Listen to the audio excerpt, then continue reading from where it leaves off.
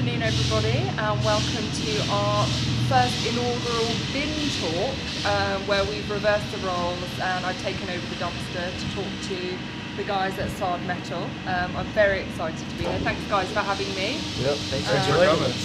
Thank you. Well, obviously, I'm only joking. It's obviously the dumpster talk, but yeah, excited to be here in person. I guess to kick us off, I just ask everyone how they're doing and what you guys have been up to today. Well, today's really been a good day. As you see, we have Amy with us. She has her high vis. She's part of the team. Quite stylish.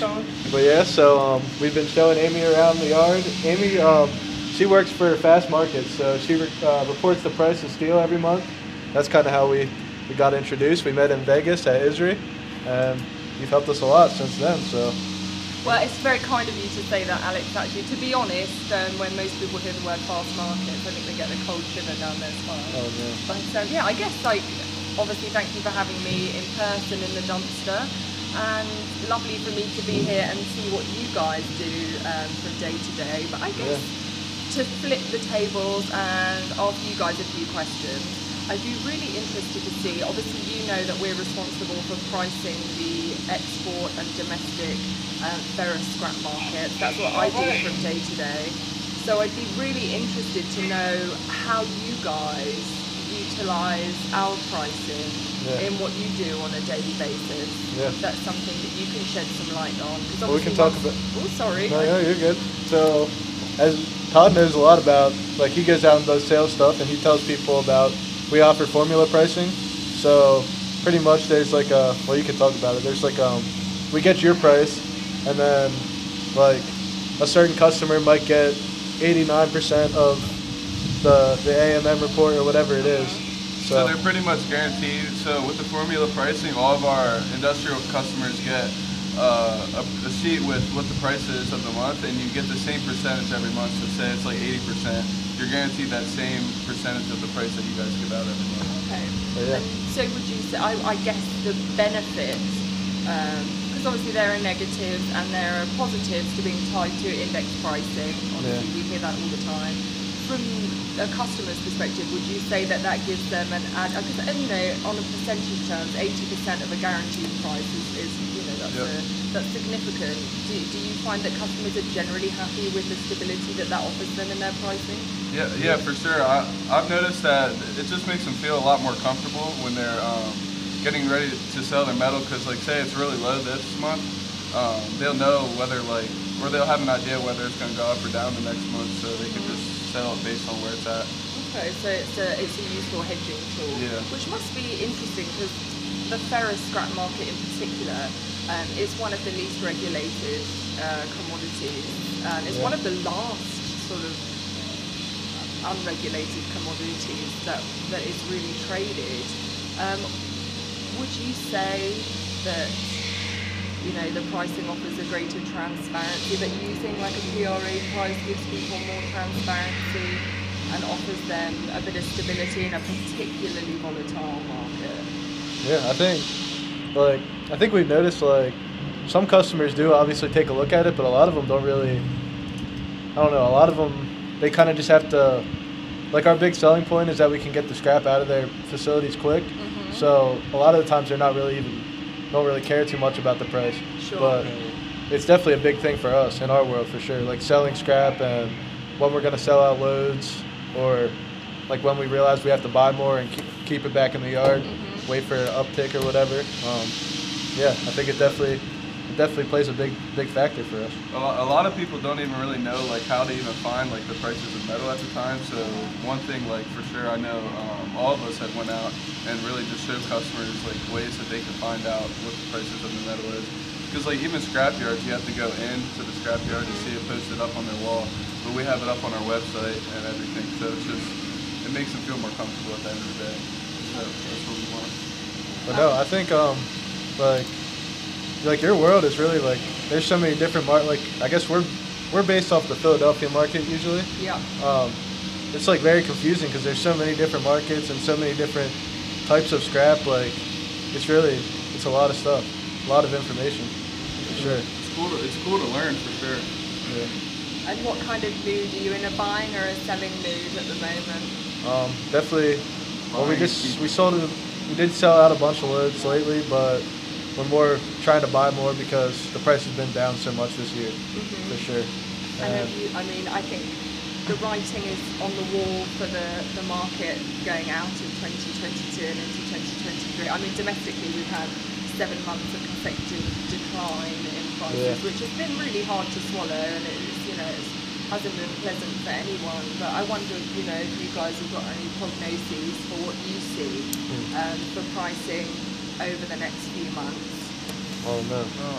I think it's just going to keep going down a little bit because it was so high at a point. Like last year it was so high, and I remember we were at the beach this year and we just noticed like how quick throughout the week copper just dropped. I don't know if you remember. Yeah. It's just crazy to see. I think it's going to keep going down a little bit.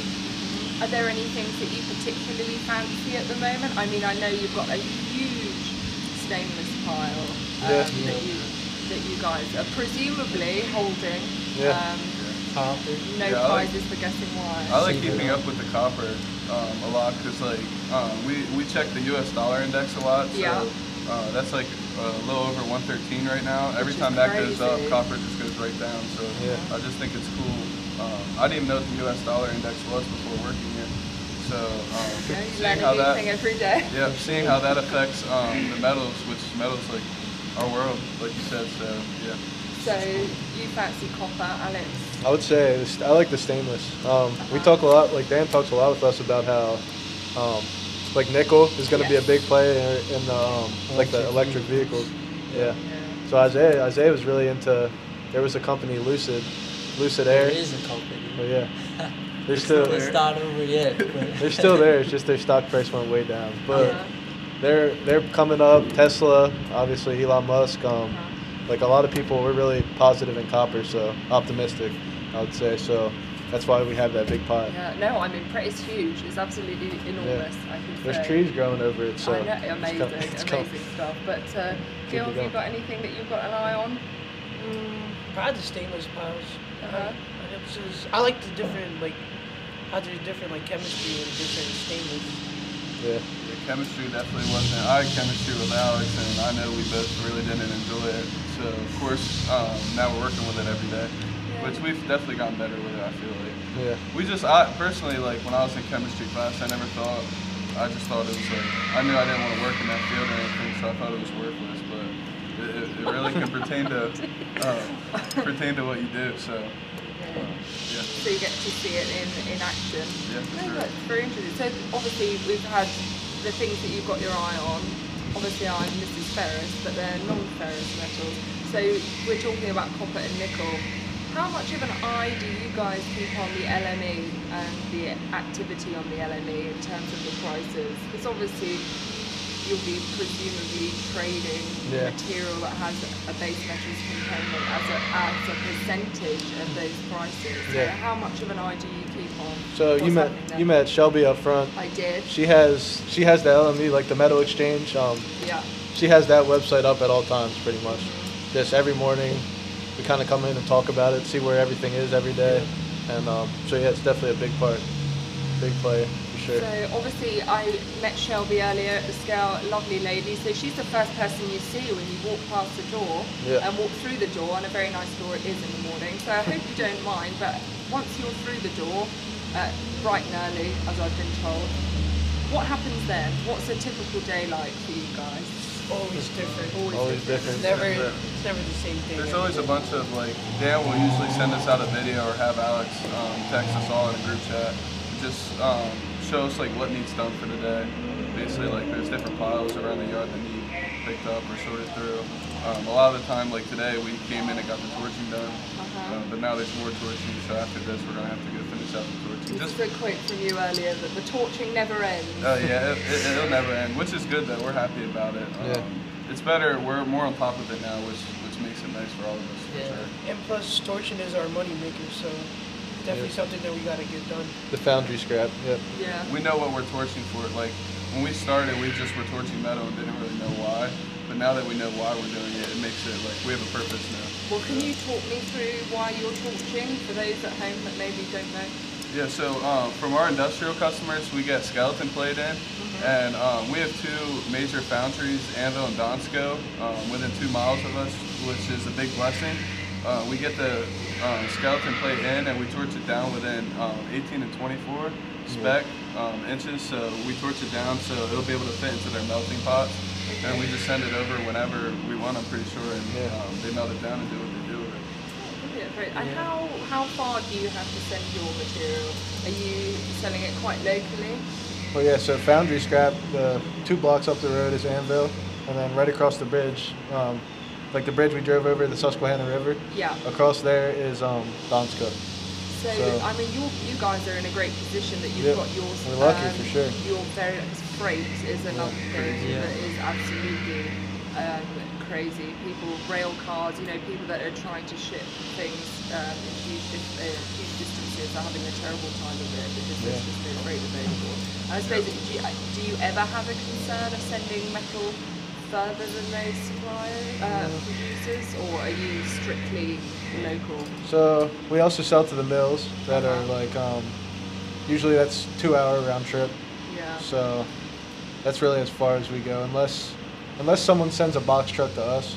Okay. Like we have some loads that go out, they send a truck to us, and then so we have to. Sometimes we'll like split the freight with them or whatever it is, work out some type of deal. So you guys haven't had any knock-on effects from the logistical issues so far? We've had a couple times where people couldn't get trucks to us. Like they thought it was coming in on Monday and then they never got here till like Wednesday or something. Sure. But yeah. Well, I'm glad for you guys that it hasn't been too much of a problem. There's lots of noise from the builders and making lots of noise out there. Well, I suppose that's a good thing, isn't it? Because although it might cause us a few production issues, if there's noise for construction, then it means there's demand for material to go into those projects. It's good. So, yeah, it is all good. I mean, we've heard some interesting things from construction in other countries that's having a knock-on effect for the market in the US, because we hear that exporters are going to be sending more and more material to India, for example, and China. We've heard rumours of some export going on there. I mean, what do you guys think about forward-looking demand and the dynamics for the US domestic scrap market? So I would say like we haven't really got into like since we started working like over the past 2 years, we haven't really done much exporting at all. Sure. But yeah, I'm not too sure. I know the biggest thing we do is motors. Like we'll export motors. And where do you send your motors typically? I think Dan, the last one he did was to. Honestly, I don't even know. I'd have to check with him. No, that's fine. I don't want to put you on the spot. No, it's so okay. Just it's all right. genuine curiosity there. Yeah. But if you guys had to pick one favourite thing to do around the yard, like who likes what best? We know that you're obviously a torching fanatic. Has anyone else got something they really love doing? I like. You haven't met Mikey yet, but I just like talking with Mikey. I think that's pretty funny here. Fun thing to do. Yeah, I'd say just the people coming in, talking and meeting new people. I met a guy from Germany the other day, That's awesome. and we had a good conversation. It's just, you never know who you're gonna meet. People are definitely the coolest. The highlight. Like we have an awesome team here, but we also have like awesome people that come off the street every day pretty much. Like there's a lot of regulars that come in. What would you guys say? Because I think you guys have got a fantastic thing going on in the sense that you're all bright young men. You're all very active in the scrap industry. I mean, I know you're doing great things at the yard, but you're doing the dumpster talks. You're going out and engaging with people in the market. Like you've been to multiple conferences and events, which is fantastic. I think from people that I've spoken to, they say that there's a difficulty in attracting young talent into the scrap industry. There's a misconception, and I don't know where it's come from, that scrap isn't sexy, which, as you can see from the contents of this dumpster, simply isn't true.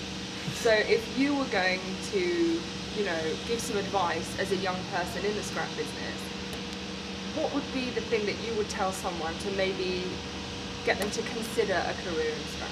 Yeah, I would say like what we try to promote on our LinkedIn and just all different social media is that like it still can be a fun job, and like especially if you build a team with young guys that really close with, and like we all hang out together outside of work every day. So it kind of like we have some hard days in the yard or whatever. There's stuff we don't really like to do, but Sure. when you have a good team with you, like it can be a fun thing. You can make it fun in many different ways. Yeah. So yeah, and also like I was at the Israeli oyster thing last night, the oyster roast, and like honestly, like the people in this industry are like the best people ever. Really, I definitely noticed that. So that's one thing I would say. The people are a lot of fun. No, Yeah. I would agree with that. Does anyone else? Yeah, I mean, I feel like working in a scrapyard could be like a definite turn-off to a lot of people. Growing up, I didn't think I would be working in a scrapyard, but I think just like being young and keeping your options open, do whatever just makes you happy or whatever makes you feel right. That's what I would say, honestly. If it feels good. I mean, I think we all love what we do here, and it just feels right. Yeah. So Don't knock it till you try it, really. yeah, for sure. It's such a big like industry. There's so many different routes that it can be taken. That is very Like true. when I first started, I thought it was just a job, but now it's like a lifestyle. It's a And lifestyle. I love that. This could be looked at as like a dead end job kind of for a lot of Yeah. people, or it used to be, but now like I mean a lot of people wouldn't think that we would know what like the U.S. dollar index was Yeah. or know a lot of the stuff we talk about, but that's like our industry. That's what we do. Yeah, well, you have to start somewhere, right? Nobody's Yeah. born knowing what the dollar index is. But, no, that's all very interesting stuff. And as Isaiah, you pointed out, which is an excellent point, that there are so many avenues that one can go down once you're in this industry. It's mind-boggling. Have There's a any lot of of you guys opportunity. given thought to what you might want to do, or if there are any channels that you might want to take? Although you guys pretty much do a little bit of everything here, which is fantastic. Yeah. Yeah, I don't know. Right now, like I'm just really into like we're running the operation. We're really all hands on, and we all get to do so many different parts of the business. So right now, I think I'm just focused on growing the business and growing with the business, whatever it turns into. Growth is an excellent word, because I know you guys are in a growth mindset. Yeah. Tell me a bit about your growth mindset. Oh, so there was like a conference that Dan went to, and he wanted everyone to listen to like a part of it. And I'm not sure. I think I actually had the session about like growth mindset versus fixed mindset, and it kind of became one of our like. It's not on our wall of core values or whatever, but it's something that we all like think about a lot. Like just always being willing to learn. Like even though we're still young, but even Dan says to us every day like he's still learning stuff every day. So just being in a growth mindset and just always being willing to grow, learn. Yeah. Yeah. If you're not good at something, it's not. I'm not good at it. It's like I'm not good at it yet. Very good. Yeah. There's always room to grow. For For sure. sure. Don't get comfortable. It's just one of the like we've learned many lessons kind of working here for sure. I Just think being that's one of the big things though, what you just said. Being like I remember like first coming in here and I thought this was gonna be like horrible. And like when I first started I was kinda uncomfortable doing the things that I was doing. But I feel like once you like actually get into it and You gotta be experience comfortable it, being uncomfortable. yeah, you just get comfortable after a while. And it's just I guess that just is a lifestyle. Because that you could take that anywhere. Like you can go like doing this. This is something that I never thought I would be doing, but here I am. Yeah. That's an excellent point actually. So you guys are going to be, I mean you're all still so young. I feel like a granny in the dumpster. But you're learning skills now that you could potentially apply at any juncture in your career, because they're all very valuable transferable skills. What would you each say has been one thing that you've learned that you feel that you will carry with you as you go through life and as you progress in your careers? Because I know that you all will progress, and there's a lot of talent and potential in just one bin. But what are the things that you think you've learned that would really, you would take with you? I would say comfortable being uncomfortable. For sure. That's what I would say for mine. Yeah. Michael and Dan help us a lot. Like for sure, Michael a lot. Like the jobs in here, you might feel like it's terrible, but like afterwards, if you really look back on it, it wasn't as bad. See, that's So another like thing. things in here, like the stuff we do throughout our day, like even translate to like outside of here, like things I didn't like doing outside of here Sure. are so easy to me now because like there's really nothing to complain about. I mean, you just have to really be like thankful and just be thankful. Yeah. Just a growth mindset. It's all in the mind. Everything's a mind game, I guess. Yeah, you can always learn something. I would say my biggest thing is probably just meeting people, making connections. Like before I started, I wasn't like one to go up and talk to people out of nowhere or like spark up a conversation. I just wasn't. Well, yeah, like Gil said, I wasn't comfortable doing that. But I've learned through the business and with Mike and Dan a lot that that's the biggest thing in business is making connections, having a good relationship with people. So I would definitely say that's something I'm always going to have now, which is good. Do you guys think you've grown in confidence since you've been working there? Yes, all of us have, for sure. We can see it. It's cool because like we hold each other like accountable a lot. So like if one of us is slacking, we get on each other. But we also can see like the growth in a lot of us. Like everyone here has grown so much. Like Isaiah has grown a lot for sure. We all knew each other for like we were all friends before we started working here. So just seeing everyone grow together is like amazing. That's an interesting point actually, because I know you're also, for those of you that don't know, we're in Columbia, PA, and you're all local boys. Hometown. I say boys, local men. And I wonder what you feel the importance of having a yard like this, which is family run with such a tight-knit group of staff, colleagues.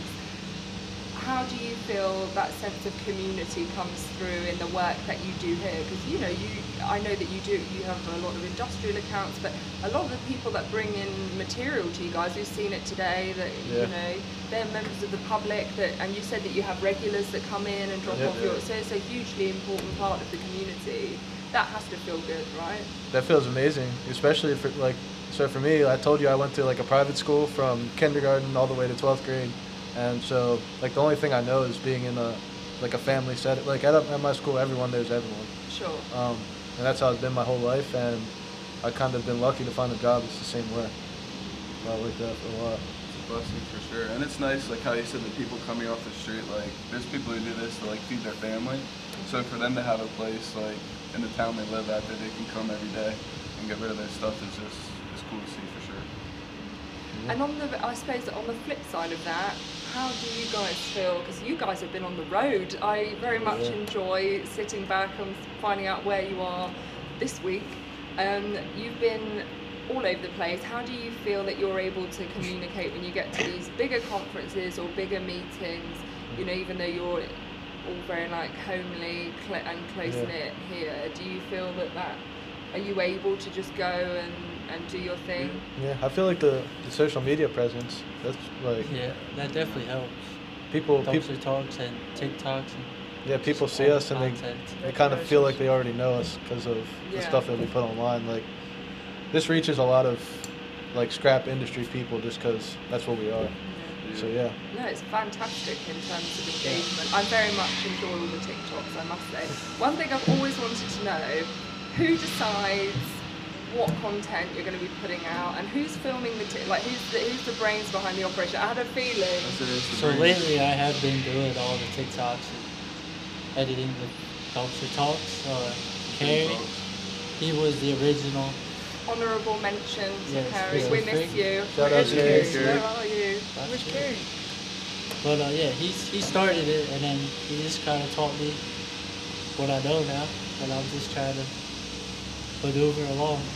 Yeah. Do you have is it just a case of, because they're very well put together, I must say, that the soundtracks are always spot on, they're very fun to watch, I like them a lot. How do you decide what you're going to film? Do you have like a roster, or is it just whatever the big job of the day is? I got some ideas, I guess, from my mind. And I have a note sheet in my phone. I just try to plan them out a couple of days ahead. Sometimes it's on the fly.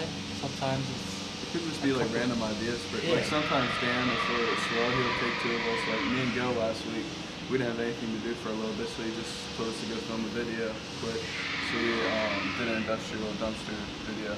So it's basically just whatever we really think of at the time. We try to make it like pertain to something that's going on at the time. Sure.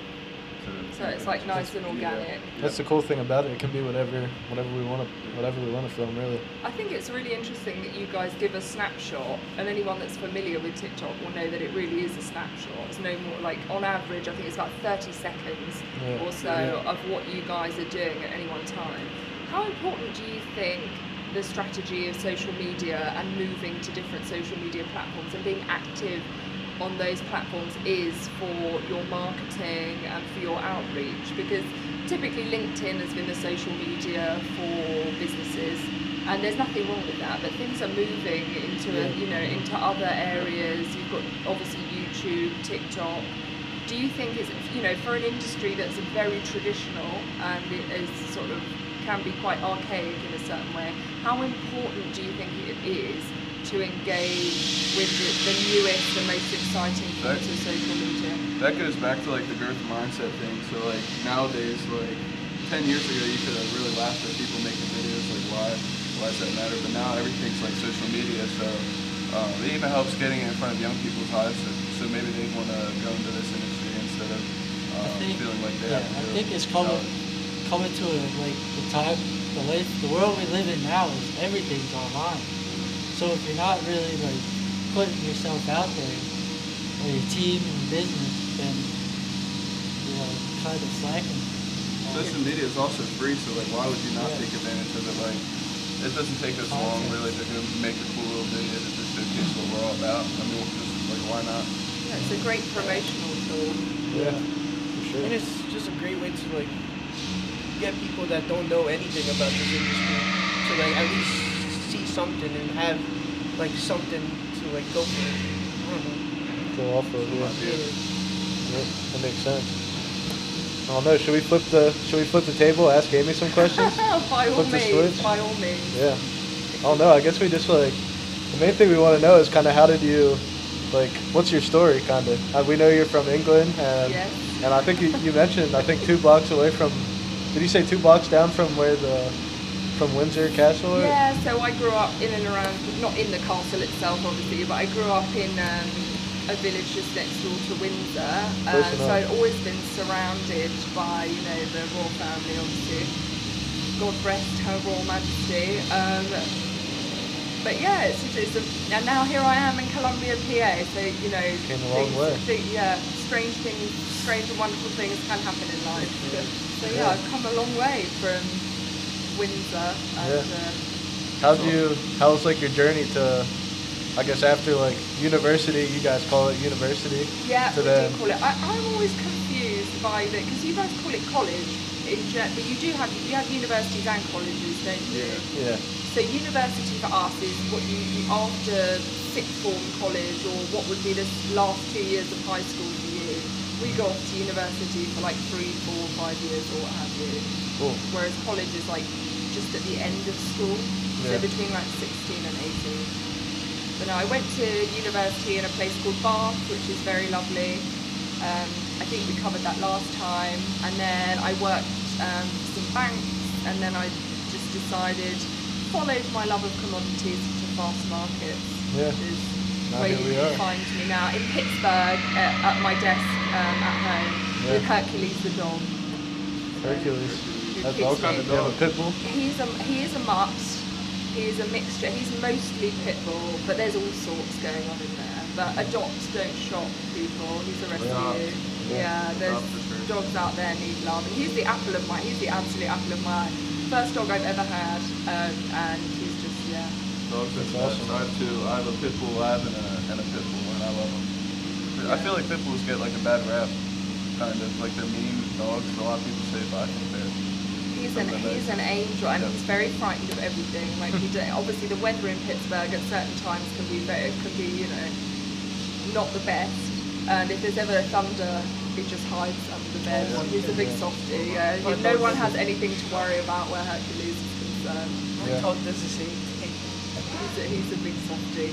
But yeah, it's a world away from the UK, but that's my home now. So, but it's nice for me to get out here because I think the state of Pennsylvania is enormous, but from Pittsburgh to more central part of the state, it's really nice for you to get out and do some visiting and see a bit more of the state that I live in, because you know, it's my hometown.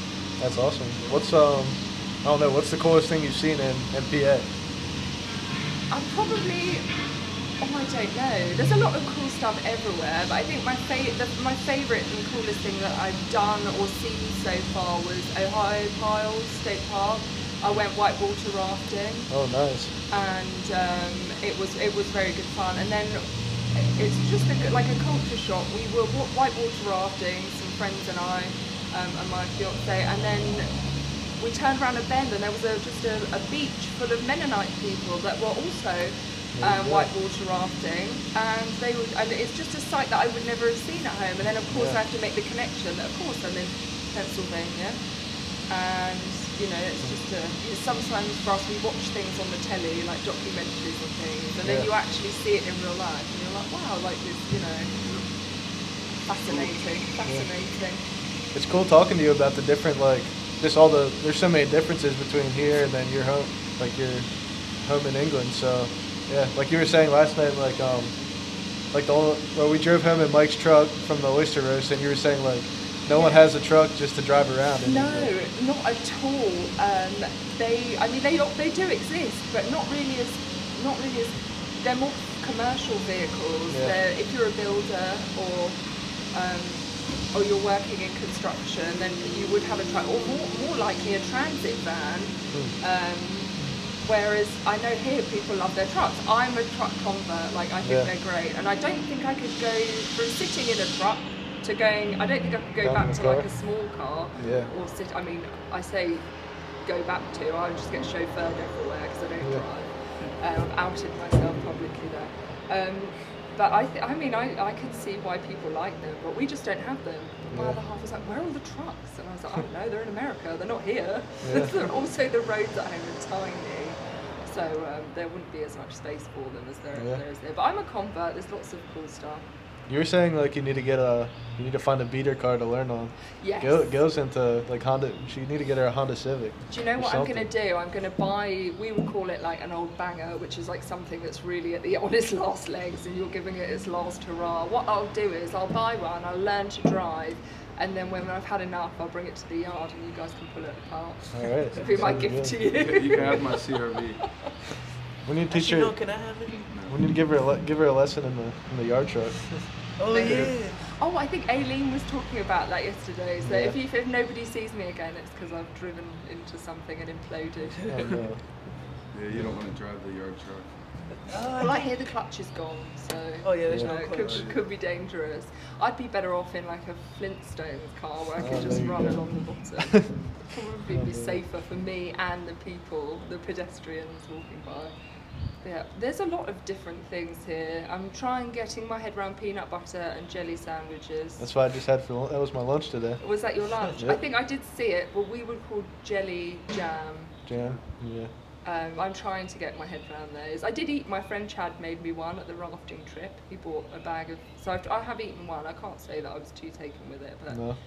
Dan has been showing us the key to saving is packing instead of buying lunch every day. So Dan showed us peanut butter and jelly sandwiches, but instead of the jelly, he cuts grapes in half. Oh, he did. He mentioned Peanut this butter and earlier. grape. Oh, no. Yeah, they're actually really good.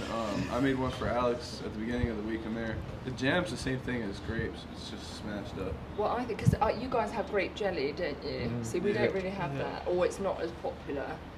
At least I've never really What heard flavour much jelly? of it. Well, I'd have like strawberry jam. I don't know if at all, or marmalade. Do you like marmalade? Marmalade. Like a good marmalade. But I always say, you should reserve judgment on these things until you've tried them, and as you all Try know, everything nothing once. is not diplomatic. So I won't comment on some. Firstly, it's awfully bad manners to comment on somebody's food anyway. So I wouldn't comment on any of these things until I've tried them. So There you go. I can add peanut butter and grape sandwiches to my list. Yeah. Pretty good. So I guess you were saying this is the third scrapyard you've been to, right? Yes. So what do you think of we gave you a little tour. What do you think of the place? It's very well maintained. Very, very well maintained. It's clear what everything is. Everything is. I feel like you could happily skip through here without any, without any issues. It's very nice. Very nice. It doesn't hurt that I've brought the sun with me. That was another little There you gift go. for you You brought guys. the sunshine. But no, it's incredibly. You've got like very well organised, lots of lovely inventory. Yeah. Probably shouldn't say It was a that, rainy should I? week There's no until inventory. Amy got to the bin. I know, I can't believe Got to it. the Finally bin. happened. Well, I'm a woman of my word. I said I would come to the bin, and here I am. Made it Of happen. course. Thank you. I've made it. No, thank you guys for having me. How do you start your you said you do the fast money. How do you start like your sheets and stuff like that? Oh, what you mean? How do we start the prices? Yeah. So it will, depending on what day it is. So we have a roster of we have lots of prices on a monthly basis. We've got all of our domestic prices, and then weekly do the docks, shred feed, export indices. So obviously, in order to get those prices out to you, we have to take all of the data from the market and spin it and spit out a price. They do vary depending on what type of price it is. So all of our domestic prices are assessments, and that really just involves canvassing the participants in that market, so the buyers, the sellers, the dealers, because we operate on a consumer buying price, which is the price mills buy material at, delivered to the mill. A dealer selling price would be on an FOB basis, so free on board. So we take those things into consideration. We talk to the market, we get their tonnages, their sales, and then we have to use judgment on the basis of who's selling how much and where it's going, to come to an equitable price for that market. For indices, it's slightly different because we have an index that calculates the prices. For our export indices, for example, we have HMS and shred prices off of the East Coast and an HMS price off of the West Coast, which tracks deep sea cargo sales going to typically Turkey from the East Coast, or not exclusively, a lot of sales from Asia from the West Coast. So we take the sales that we're able to uncover in the market, we assess the price of the grade within the cargo, the tonnage. So our minimum, if we're unable to ascertain the exact tonnage, our minimum would be 5,000.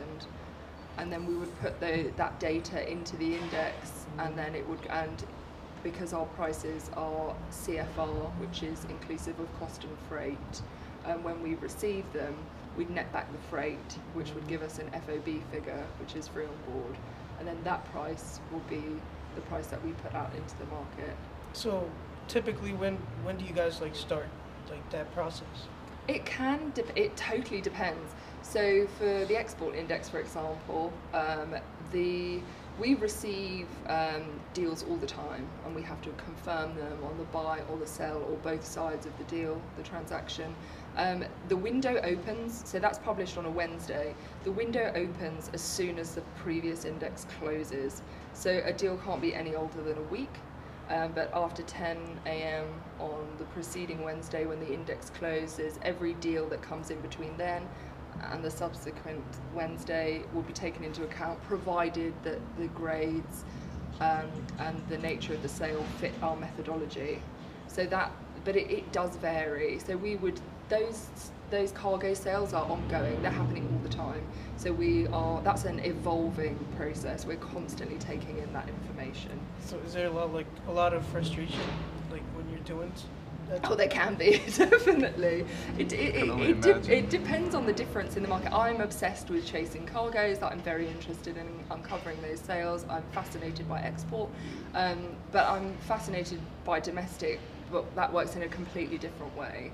So the market breaks for the ferrous trade every month. Typically, until recently, it was a mill in the Midwest that would always come out with their offers, and all of them, people would then come out and follow suit, depending on whether, but now the waters are murkied a little bit. We've got other mills that are coming out at the same time, or they're leapfrogging each other. So really that process starts as soon as we get the nod that Midwest mills have come out with their offers, and then it's our responsibility to close those markets by the 10th of each month, so we can settle our Midwest indices and get those prices out, because obviously we're the benchmark.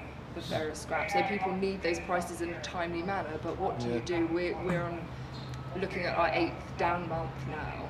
And when the markets are dropping, people are slower out of the gate. When the market's hot and prices are going up, people want to go quickly because, you know, the longer they leave their negotiations, the higher the prices will ostensibly get. So that presents a unique challenge. It's all done on, I mean, we have a methodology, but a lot of it's done on cue because we're only as strong as the information that we receive. And we have to be alert and mindful, but it's a never-ending process, really. It's like it's my version of torching. It's never done. Yeah, There's always something going on. Just gotta get it I hope that was a really I hope that answered your question. No, I definitely did. Yeah, I think that's why like Dan always makes the jokes like when we're in these rooms and stuff, everyone flocks towards you, but that's because I guess you have to talk to a lot of the scrap people because it's important to your job. It's lovely that you say it because I do think there is an element of people that do flock towards me because I do have to talk to a lot of people, but there's a number that run away as well. Sometimes they don't like the numbers you come up with. No, I guess. And it happens, and there are some times that, you know, we're not infallible. Sometimes information comes in later. And it's market changing, and you know, if information comes in that would alter a price and it's legitimate and a valid reason for us to change our mind on a decision, particularly in the domestic market, that happens. Sometimes there are times when people disagree with our figures for other reasons.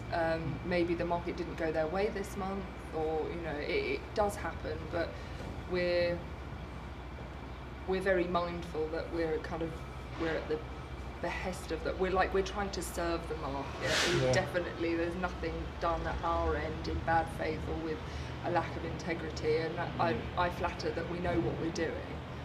But there are many people out there that I'm sure would disagree. But that's as uneasy as the head that wears the crown or what have you. Like, we're the benchmark, so we know our prices matter, and we get the flack accordingly. Yeah. That makes a lot of sense. But we do try. We do try very hard, I would say. We're never really switched off. It gives us good insight, like to hear you talk about this stuff, because like we're always so busy in like the processing, we don't get to think about how the pricing is come up with as much. So yeah. Well, I suppose, and I think that's a really interesting point actually, Alex, is that sometimes I don't think people are fully aware of the process. Yeah. Which can be, and you know, I'll tell anyone, as you know, I could talk the hind leg off a donkey. I'll happily explain the process to anyone until I'm blue in the face. You know, I'm always at the other end of the phone for people who want to hear it.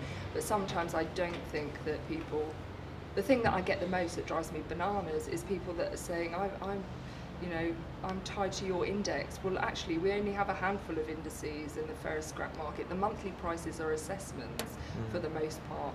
And from that, we publish our Midwest indices for shred, busheling, and HMS, which are obviously hugely important prices, but that only covers people that are tying themselves to the Midwest index. There are other prices that people are available to use, but I'll always be there to try and explain it to people if they want to listen. Yeah. But I do sometimes think there is a bit of a disconnect. But you know, we're having our conference in January in Dallas, so anyone that's of a mind to talk about it can come and see us there. All right, sounds good. We have any more questions for Amy, or do you have any more questions for us? Anything you want to say? Well, I just want to know who's taking me out for a beer this evening, and I'm the only one of age. I was going to say a very happy belated birthday to our lovely Alex, who's now 21 years young, and so we've got the babies and the boss baby, because you're the first one over the line to 21. So happy birthday! Thank you very much. Next. Yep, December 12th, right? Yes, sir. Yes, sir. Oh my goodness, I need to get a list so I can send you all birthday cards, and then I know who to send a beer to. There you go. Oh yeah, send me all the beer. All right, well, That's we want awesome. to thank you very much for coming in, Amy. No, thank you for having me. It's We're a happy pleasure to as always. have you in the bin. I know, and what a beautiful bin it is. So thank you guys for having me. Well, you can, for the next one, you can rename it back to Dumpster Talk. But just for today, thank you for letting me. The bin takeover of 2022. Yes, sir. Thanks, guys. Thank you. All right, thank you guys for watching. We'll be back with more.